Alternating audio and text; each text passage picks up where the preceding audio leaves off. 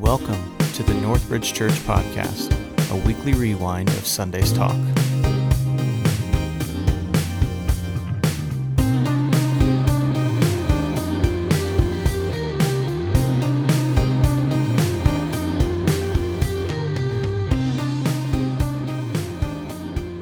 Hey, welcome everyone, and at this time I want to, by all means, ask our kids from kindergarten through 6th grade, it's time for you to head on out, so go ahead, and your teachers are walking out to you, your leaders are walking out with you, and so have a great experience in Kids Zone, and parents, moms, dads will be picking you up after service is over here today. So, parents, I'm hoping. If not, we'll have a problem. Tell you what, if not, DFS is going to be at your door later, buddy. I'll make the call myself. Welcome, everyone. Now, don't you feel welcome after I'm threatening you with DFS, right? Feel like this is a church that really loves me. Hey, I'm glad you guys are here today. Glad you're here online with us as well as we continue in this series as we're looking at God's amazing promises. I mean, the reality is, I don't know if you're like me, there are times that I experience in this past year a great boldness and confidence, looking at life's challenges, looking at the problems set before us, and feeling like a pioneer, perhaps, feeling like a person I just set my face into the wind and just brace myself for the oncoming onslaught or the dealing with whatever kind of situation might be before us. There's times I feel like that, and then there's times I frankly waver, right? And find myself questioning, find myself wondering, am I ready for this? Is my family ready for whatever issue we might be dealing with? Are we prepared? I find myself, truth be told, at times maybe even wondering, okay, what do the Scriptures have to say about this? Are they silent? Is God silent during this time?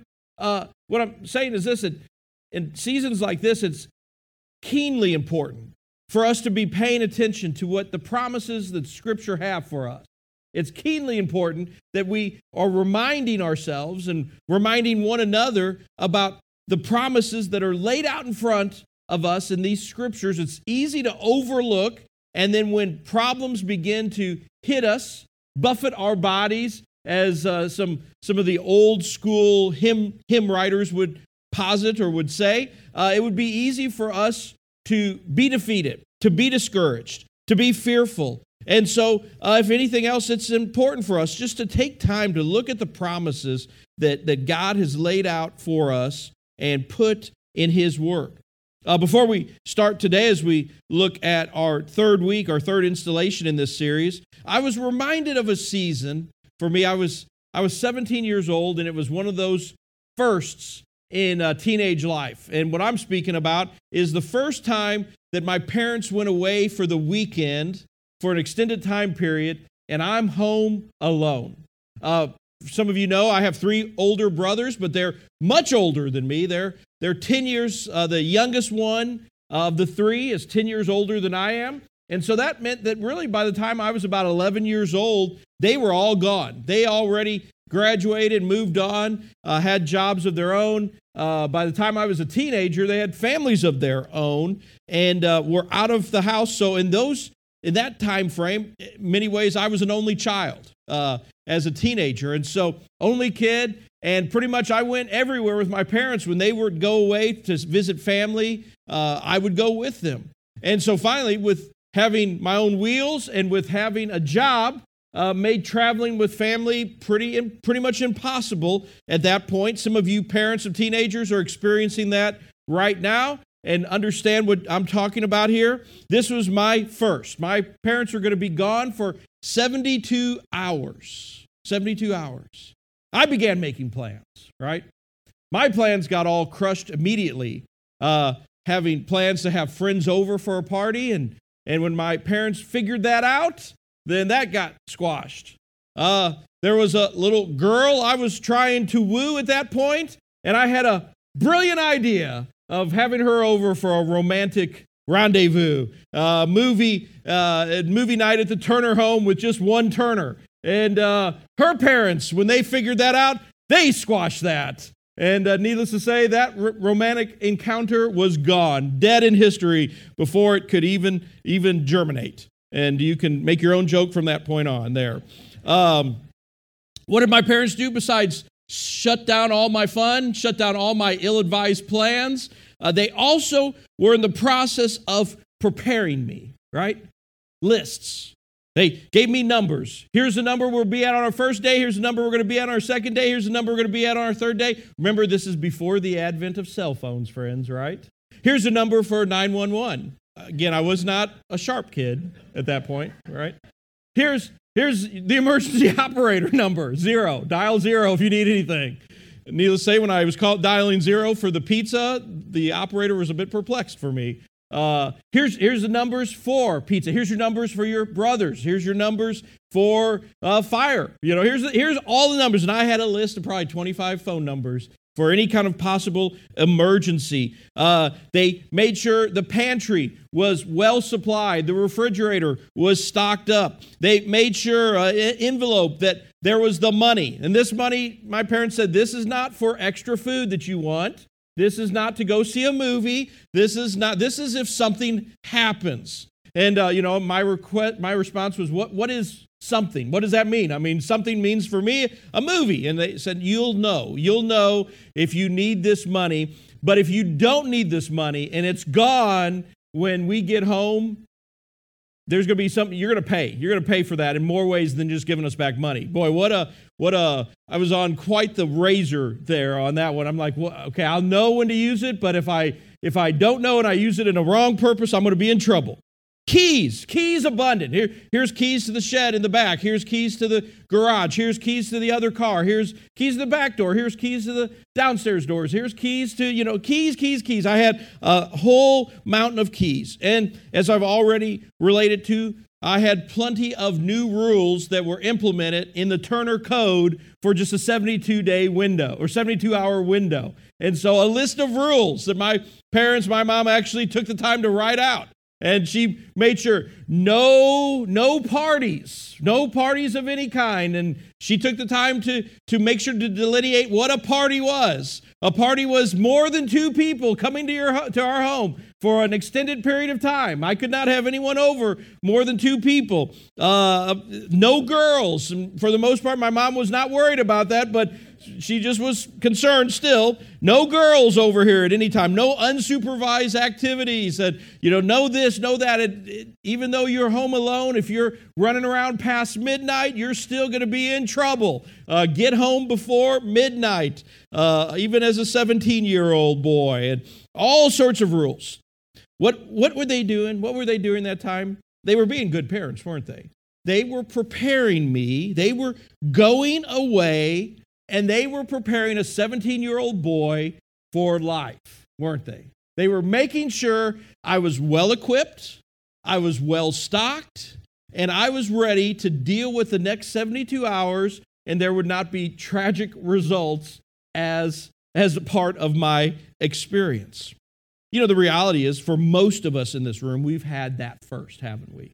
Maybe it was the first time that you stayed at home alone. Maybe it was just the first time you moved out. You were moving out, and your parents were preparing you and getting you ready for that experience. Maybe perhaps it was going to college, and your parents are taking you for the weekend to go to school, and while you're mortified and humiliated that you're wanting to try to distance yourself from your mom and dad, here they are on top of you as you're getting moved into your dorm room for the very first time. Perhaps for some of us it was we didn't have that first experience until the eve or the week or the night before we were getting married, maybe, as you're leaving your home and your parents are giving you some preparation for what life is going to look like after you're out of the home. Well, that's exactly what we're talking about here and what Jesus was doing as he was preparing his people, his students, his disciples who would become apostles, people who are leaders within the church, within this movement, how to do life when he was gone. If you have a copy of Scripture, I invite you to turn to, we're going to first hit John chapter 7, invite you to go there. And then from there, we're going to flip over to John chapter 14 to look at this. In John 7, verse 37, Jesus is speaking here, and he says, the scripture says, on the last day and the greatest day of the festival, Jesus stood and said in a loud voice, let anyone who is thirsty come to me and drink. Whoever believes in me, as scripture has said, rivers of living water will flow from within them. By this he meant the Spirit, whom those who believed in him were later to receive. Up to that time, the Spirit has not been given, since Jesus had not yet been glorified. Jesus is beginning to create his list of things that you will need in life. And the very first thing he seems to be saying as he is doing this process is saying, hey, come and drink of me, partake in me, connect yourself with me, and from me I will give you the Holy Spirit. Jesus is teaching us that the key to life with God in this life is to have the Holy Spirit. And that's what that rule for the disciples, that rule for those first followers of Christ, if it was true for them, it's true for us as well. That the key to understanding God, the key to being able to live life under God's authority with his leadership in your life and in your family's life, in your home, in your kids' life, is to have the Holy Spirit present. And so today we're going to talk about promises that Jesus gives us, promises that the scriptures give us about the Holy Spirit. I understand that in most communities, in the kind of faith community that I grew up in, there was certainly some misunderstanding about the Holy Spirit and what the Holy Spirit's purpose was. There were certainly in my faith community some misgivings. There was some fear of what would happen with an improper understanding of the Holy Spirit, or what would happen, would we be running amok if we took the teachings about the Holy Spirit to an extreme. No doubt many of us have grown up in churches where there were certainly misunderstandings, and I'll just spell it out. I won't be nuanced here, okay? I came from a Baptist world, and in a Baptist world, typically there was a fear of the Holy Spirit, right? The Holy Spirit, there was mystery there. And there was, if you look in the book of Acts, anytime the Holy Spirit was mentioned, it seemed like, not saying this the way it is, I'm saying this the way the experience was for a Baptist kid, anytime there was something unexplainable happening in the book of Acts, or something odd or unique, the Holy Spirit was connected to it. And so, there was this fear that was kind of like, I don't know that that's what I want to experience. I don't know that that's what I want in my life. I will say this also, too. Before you feel like some of you that grew up in other traditions might be settling in right now and feeling a little bit smug and a little bit spiritually superior to my experience, because I will also say there are some of you that grew up in charismatic or Pentecostal backgrounds, Assembly of God backgrounds, and let me tell you, there's just as much misunderstanding about the Holy Spirit in those traditions as there were in Baptist traditions. And in those traditions, I see people you'd say you're Trinitarian, meaning we worship God the Father, God the Son, God the Holy Spirit. But in practice, all you focused on was the Holy Spirit. It seemed like you were a monotheist of one entity, and that was it. And it was just the Holy Spirit. Let's figure out how to get the baptism of the Holy Spirit. And that's all we're after in our lives. And the reality, there was all sorts of misunderstanding about that as well. And so the reality is most of us, no matter what tradition we grew up in, we probably had some misunderstandings in the years over the Holy Spirit.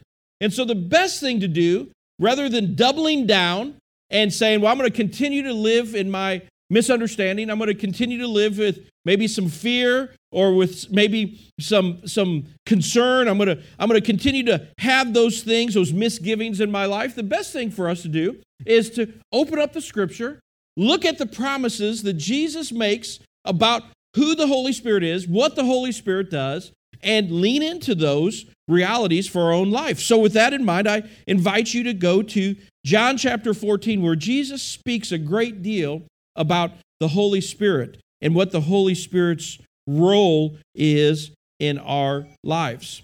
Starting in verse 14 or chapter 14, verse 16, Jesus is making a promise here, and he says, I will ask the Father, and he will give you another advocate to help you and be with you forever. The Spirit of truth, the world cannot accept him because it neither sees him nor knows him, but you know him, for he lives with you and will be in you. Jesus says. The promise here that we see is that the Holy Spirit will connect me to God's presence.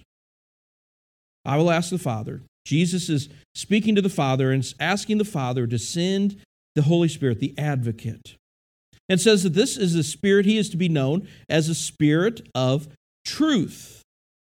Spirit of truth. We can know God's truth, not because we're smart people, not because we're a little bit more holy or a little bit more studious than other people. We can know God's truth not because we're more diligent or we put the work time in harder and more than other folks do. We know God's truth because the Holy Spirit, when connected with us, will connect me to God's presence. The reality is we need help, don't we? We need help. No matter how much you have life, no matter how much you have life in control, no matter how much you have everything handled, the fact of the matter is all of us are in the same boat. I don't care what you say, and that is we desperately need the help of God in our lives. We need his help to navigate through difficult situations, whatever situation you might be facing. We need help to help us understand how to live wisely in this time. And under sobriety, under sober wisdom and sober mindset. And we live in a season of a time in which those things are passé, right? Those things are out. I mean, no one gets a reward any longer, it seems like in our culture, for being wise. But instead, you get instant fame if you do the most foolish, reckless thing with your life, it seems like. You know, it's the way it feels oftentimes in pop culture anyway. And we're seeing here that Jesus is promising that we can connect to God's presence, we can experience his help through the Holy Spirit. Also, we see this too, a promise that the Holy Spirit, we can have confidence, will never leave us. Friend, lean into that. Because, sometimes in our spiritual walk, there can be times in which someone feels they no longer feel the presence of God in their lives. Dave has shared about that experience often when he's preached with us and has told us about that story. We can go through a season of time where we just don't have those warm fuzzies. We just don't sense his presence. We read footsteps in the sand and it leaves us cold, we don't experience God's presence anywhere in our lives. And in those moments, we have a choice to either throw up our hands and just go into a dismal malaise and go into a depression and sink ourselves into poor choices and beginning to develop poor patterns in our lives. Or we could double down on the truth of God's word and say, you know what, God's word I believe is true, and I believe that even when I don't feel it, when I don't experience it, I know that the truth outweighs my feelings of the moment. And when Jesus says here that the Spirit will never leave us, we can have confidence knowing that he will be with us even when we don't experience his presence. He is there. He is there. Another thing that Jesus shares, and going on in verse 25 of chapter 14, Jesus says, all this I have spoken while still with you, but the advocate, the Holy Spirit, whom the Father will send in my name, will teach you all things and will remind you of everything I have said to you. The Holy Spirit not only connects me to God's presence, but the Holy Spirit will teach me how to know God. How to know God. This is a thing that we have to remember what salvation is. Salvation is not for the holy. Salvation is not for the pious. Salvation is not for the smart or for the people who tend to have great introspection in their lives. Oftentimes when we think of faith and think of faith issues and how to do life under the authority of God's Holy Spirit, under the authority of God's Word, smart people tend to do this. Smart people, when they're watching what a Christ follower's life looks like, this is their reaction they have. You ready? You prepared? They scratch their heads, don't they? Smart people and people that are wise by what many people would consider wise in our worldly system, they find that following Christ just doesn't make sense. You think, isn't it amazing when we think about the gospel? The gospel is so simple that a 4 and a 5-year-old can understand it and make sense of it. And yet it's so complicated and complex that people can spend their whole lives studying it and reflecting on it and be 80 and 90 years old and are still blown away by that. How does that make sense, friends? How does that make sense? I experienced that just this past week. Dana gave me the task on Friday to get Dax into a haircut. She cuts his hair way too often. She likes it high and tight. Oftentimes I deal with the indignity and the embarrassment of looking at the barber and saying, I know, just do something. And I've had many a times the barber tell me, I feel guilty even charging you right now, which for the record, they still charge me. Even through their guilt, they still charge. And so this was one of those experiences. We go to the barber, and I step away a little ways. I stay in the waiting area, and Dax is about 10 feet from me. I'm out of his eye shot, but I'm tuned in to what he's speaking and what he's talking with the barber about. And this lady, and she's not a barber, she was a beautician actually. She starts talking to Dax, and out of nowhere, Dax volunteers about his mommy is a eye doctor and really smart. And she said, "My dad, he's a pastor." Now he didn't say, and he's really smart too. He didn't mention that, but he mentioned that my daddy's a pastor. He shares Jesus with people. He gets paid to share Jesus with people anywhere he goes. And he starts sharing, and he asks her. He's very bold in his young age. He asked her. He goes, "Are you a Christ follower?" And which I thought, boy, that puts someone on. We're gonna down the road as Dax gets older, we'll talk about some ways to maybe kind of how to share Jesus without offending, right? How to share Jesus and keep people comfortable, right? But at this point, he just throws it all out there. He goes, "Are you a Christ follower?" And she said, "Yeah, well." And when you do that, okay, the answer is no. No, you're not. Okay, but yeah, I go to church. That was her answer, and she was smart though, because she turned it back on Dax, and she said, "Well, are you a Christ follower, Dax?" And he said, "Well, I'm thinking about it. I'm not yet. No, I'm not yet, but I'm really thinking about it. I just don't know. I don't know that I'm ready yet to trust Jesus with my whole life. Maybe in the next 100 days. That's what he said. Maybe in the next 100 days I will." Here's a boy that gets it. He gets it. Salvation is not just saying a prayer. He gets it. Salvation is not something we do as a ritual, as a rite.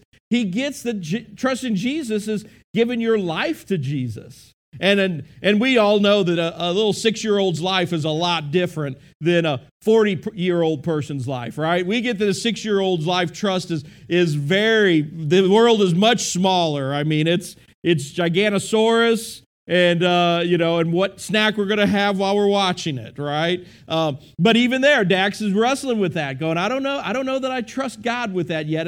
Give me another 100 days to think about it here. He gets it, and many of your children get it as well. But we find that the world around us, a lot of smart people, a lot of sharp people, a lot of successful people, they scratch their head. Why? Because understanding how Jesus wants to interact with our lives is not about our smarts, is it?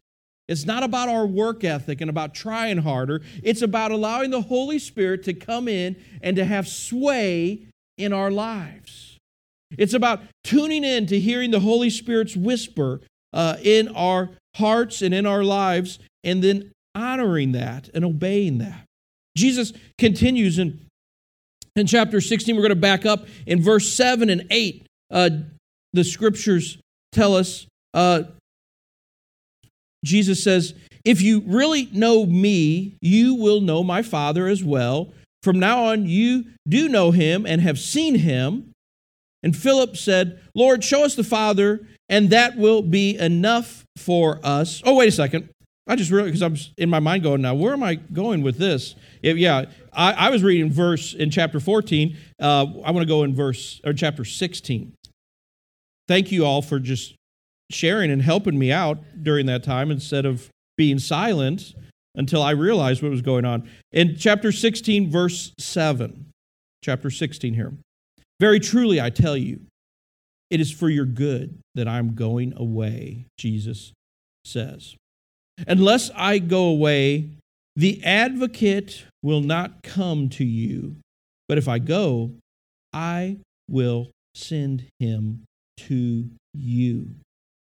When he comes, he will prove the world to be in the wrong about sin and righteousness and judgment. And we skip down to verse 15. Jesus continues on. He says, all that belongs to the Father is mine.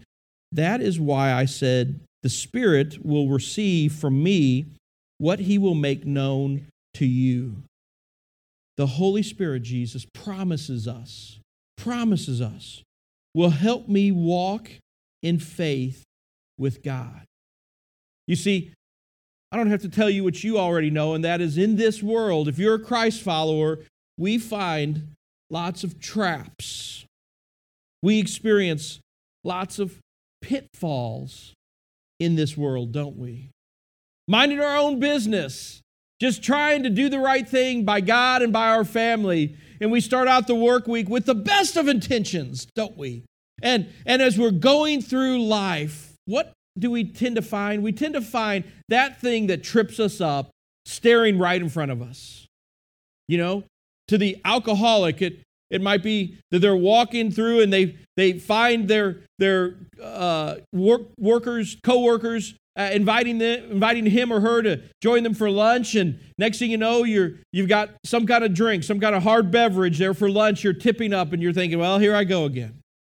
To the man or the woman who struggles with pornography, you pray to God, stop this, help me take this anchor out of my soul, help me live with righteous eyes and a righteous heart, a holy mind and a holy heart, help me to stay faithful to my husband or my wife and my kids. And you have the strongest of willpower in that moment, only to then at some point you're scrolling through your PC at a time that's maybe no one else is around, and an ad pops up, or some kind of commercial pops up that takes you down a dark, dark place. And you find all of a sudden now you don't feel the power anymore that you did just a few days or a few hours before. Many of us, we make decisions in our life. A couple of weeks ago, we used the metaphor of a ladder being leaned up on a wall. Today, I'll use the metaphor of just going in a dead end. You make a choice that you think is really going to be good for you, good for your spouse, and for your kids, good for those around you, and it's a dead end. And you feel foolish for wasting weeks, months, maybe years, some cases a lifetime, and you have nothing to show for this dead end. Well, friend, you're not alone, because the reality is every one of us deal with traps, we deal with pitfalls, and we have to experience dead ends. And here Jesus is saying the Holy Spirit will be there to help us navigate while we're leaning on God, using His Word, using prayer, using the agency or the ministry of other people to help us, And then he goes on in John 16, verse 8. We read it once, but I'll read it again here.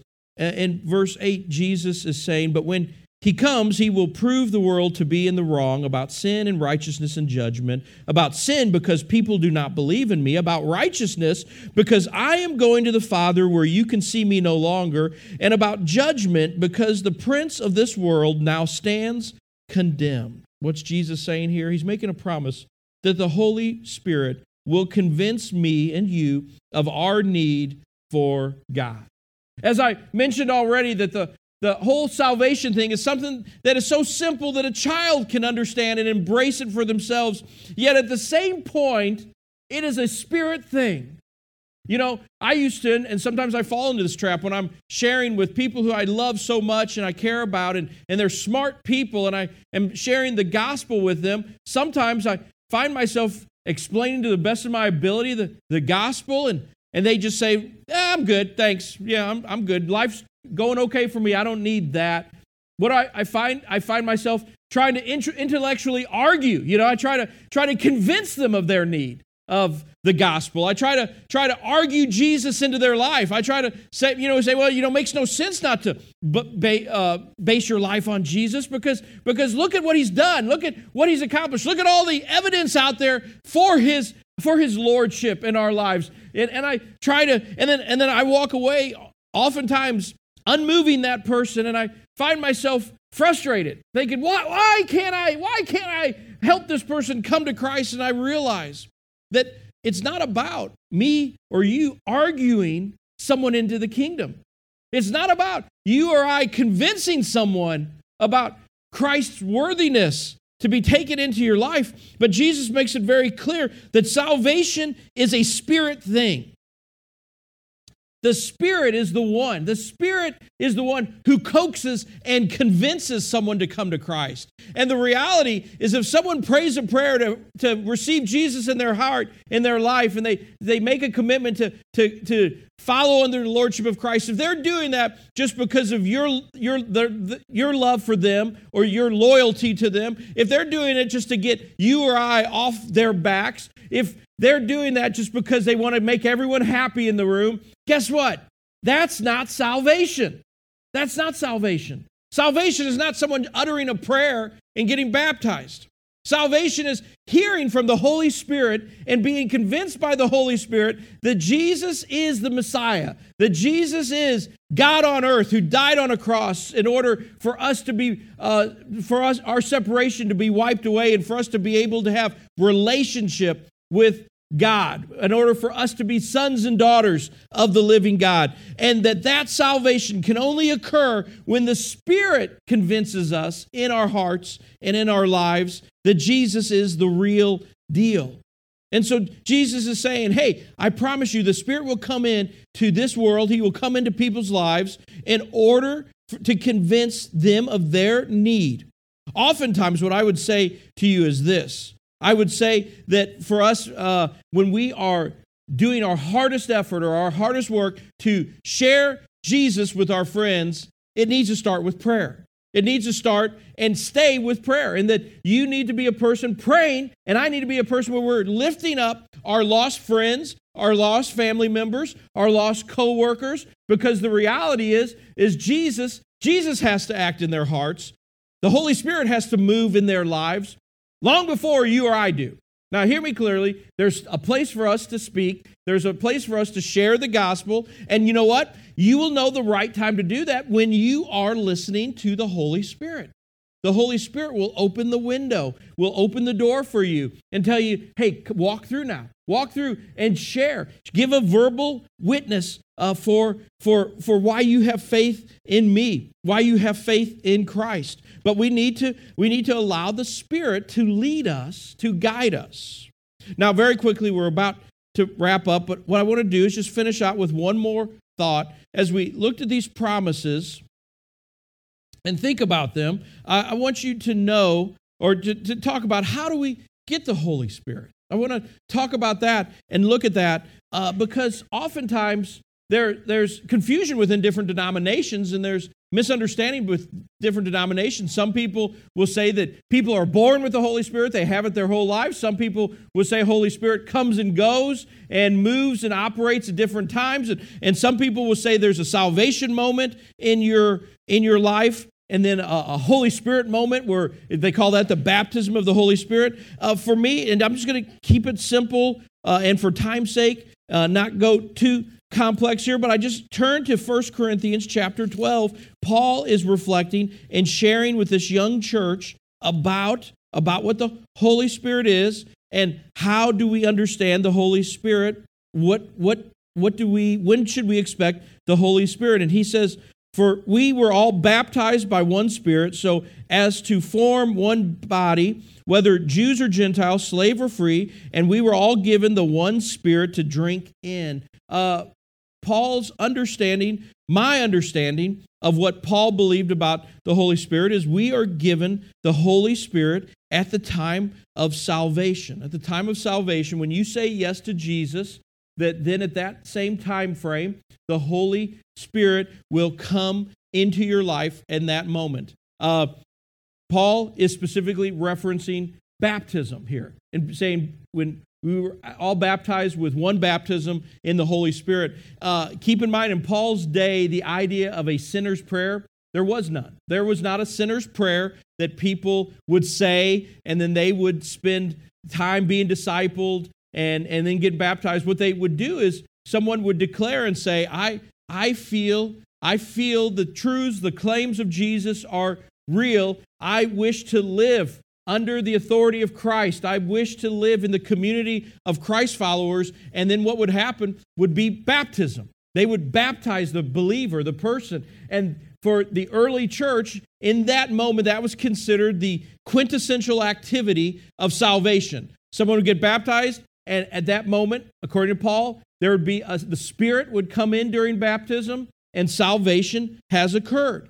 And so we believe, my doctrine states, as I look through the scriptures here, that at the time of salvation, when salvation comes in my life, then the Holy Spirit comes into my body, comes into my life as well, and I begin doing life with the Spirit. The reality is Christ, if you're a Christ follower today, Christ is in you, and the Holy Spirit is in you as well. And it might be that we need to lean harder into dependency upon the Holy Spirit's work, upon the Holy Spirit's aid, and upon the Holy Spirit's direction for our lives. Could be that we as Christ followers, we're pretty confident and we're pretty independent, and so we feel like we have life under control, but the reality is we need to humble ourselves and trust that the Holy Spirit is there in our lives, giving us guidance, giving us comfort, giving us wisdom, giving us times where He disciplines us for activity, for sin in our lives that's unrepentant. And it might be that we just need to lean into that a little more as we go on in life. Lean into that a little more this week even. Pray with me. And maybe right now, just as we're in this silent moment, you would say, yep, Tony, that's me. I need to be leaning into the Holy Spirit more. I tend to make decisions under my own authority, under my own knowledge, under my own impact, my own power. I need to start leaning into the Spirit's guidance. And I want to be better at that. I want to be better at that in 2021. Listening to the Holy Spirit at work in my heart. Listening to the Holy Spirit at work around me and joining with the Spirit, ministering and doing life with people. If that's you, I want to pray for you right now. Father, we come before you, and God, we would ask that here in this year, you would help your people be more reliant on the Spirit. You would help us understand that the Holy Spirit is in our lives and present with us, that we are not alone. You are with us through the agency of your Holy Spirit, God. And that we would be more keen to be able to pick up and hear the Spirit's voice in the Spirit's unctions and workings in our lives. And we would be quick to operate when He tells us to share a word, when He tells us to do an activity that is maybe outside of ourselves, when He tells us to maybe respond to someone with love and compassion rather than anger or hate. We would be people that would be guided by the Spirit in this season of life. These things we pray in your Son's powerful name. Amen.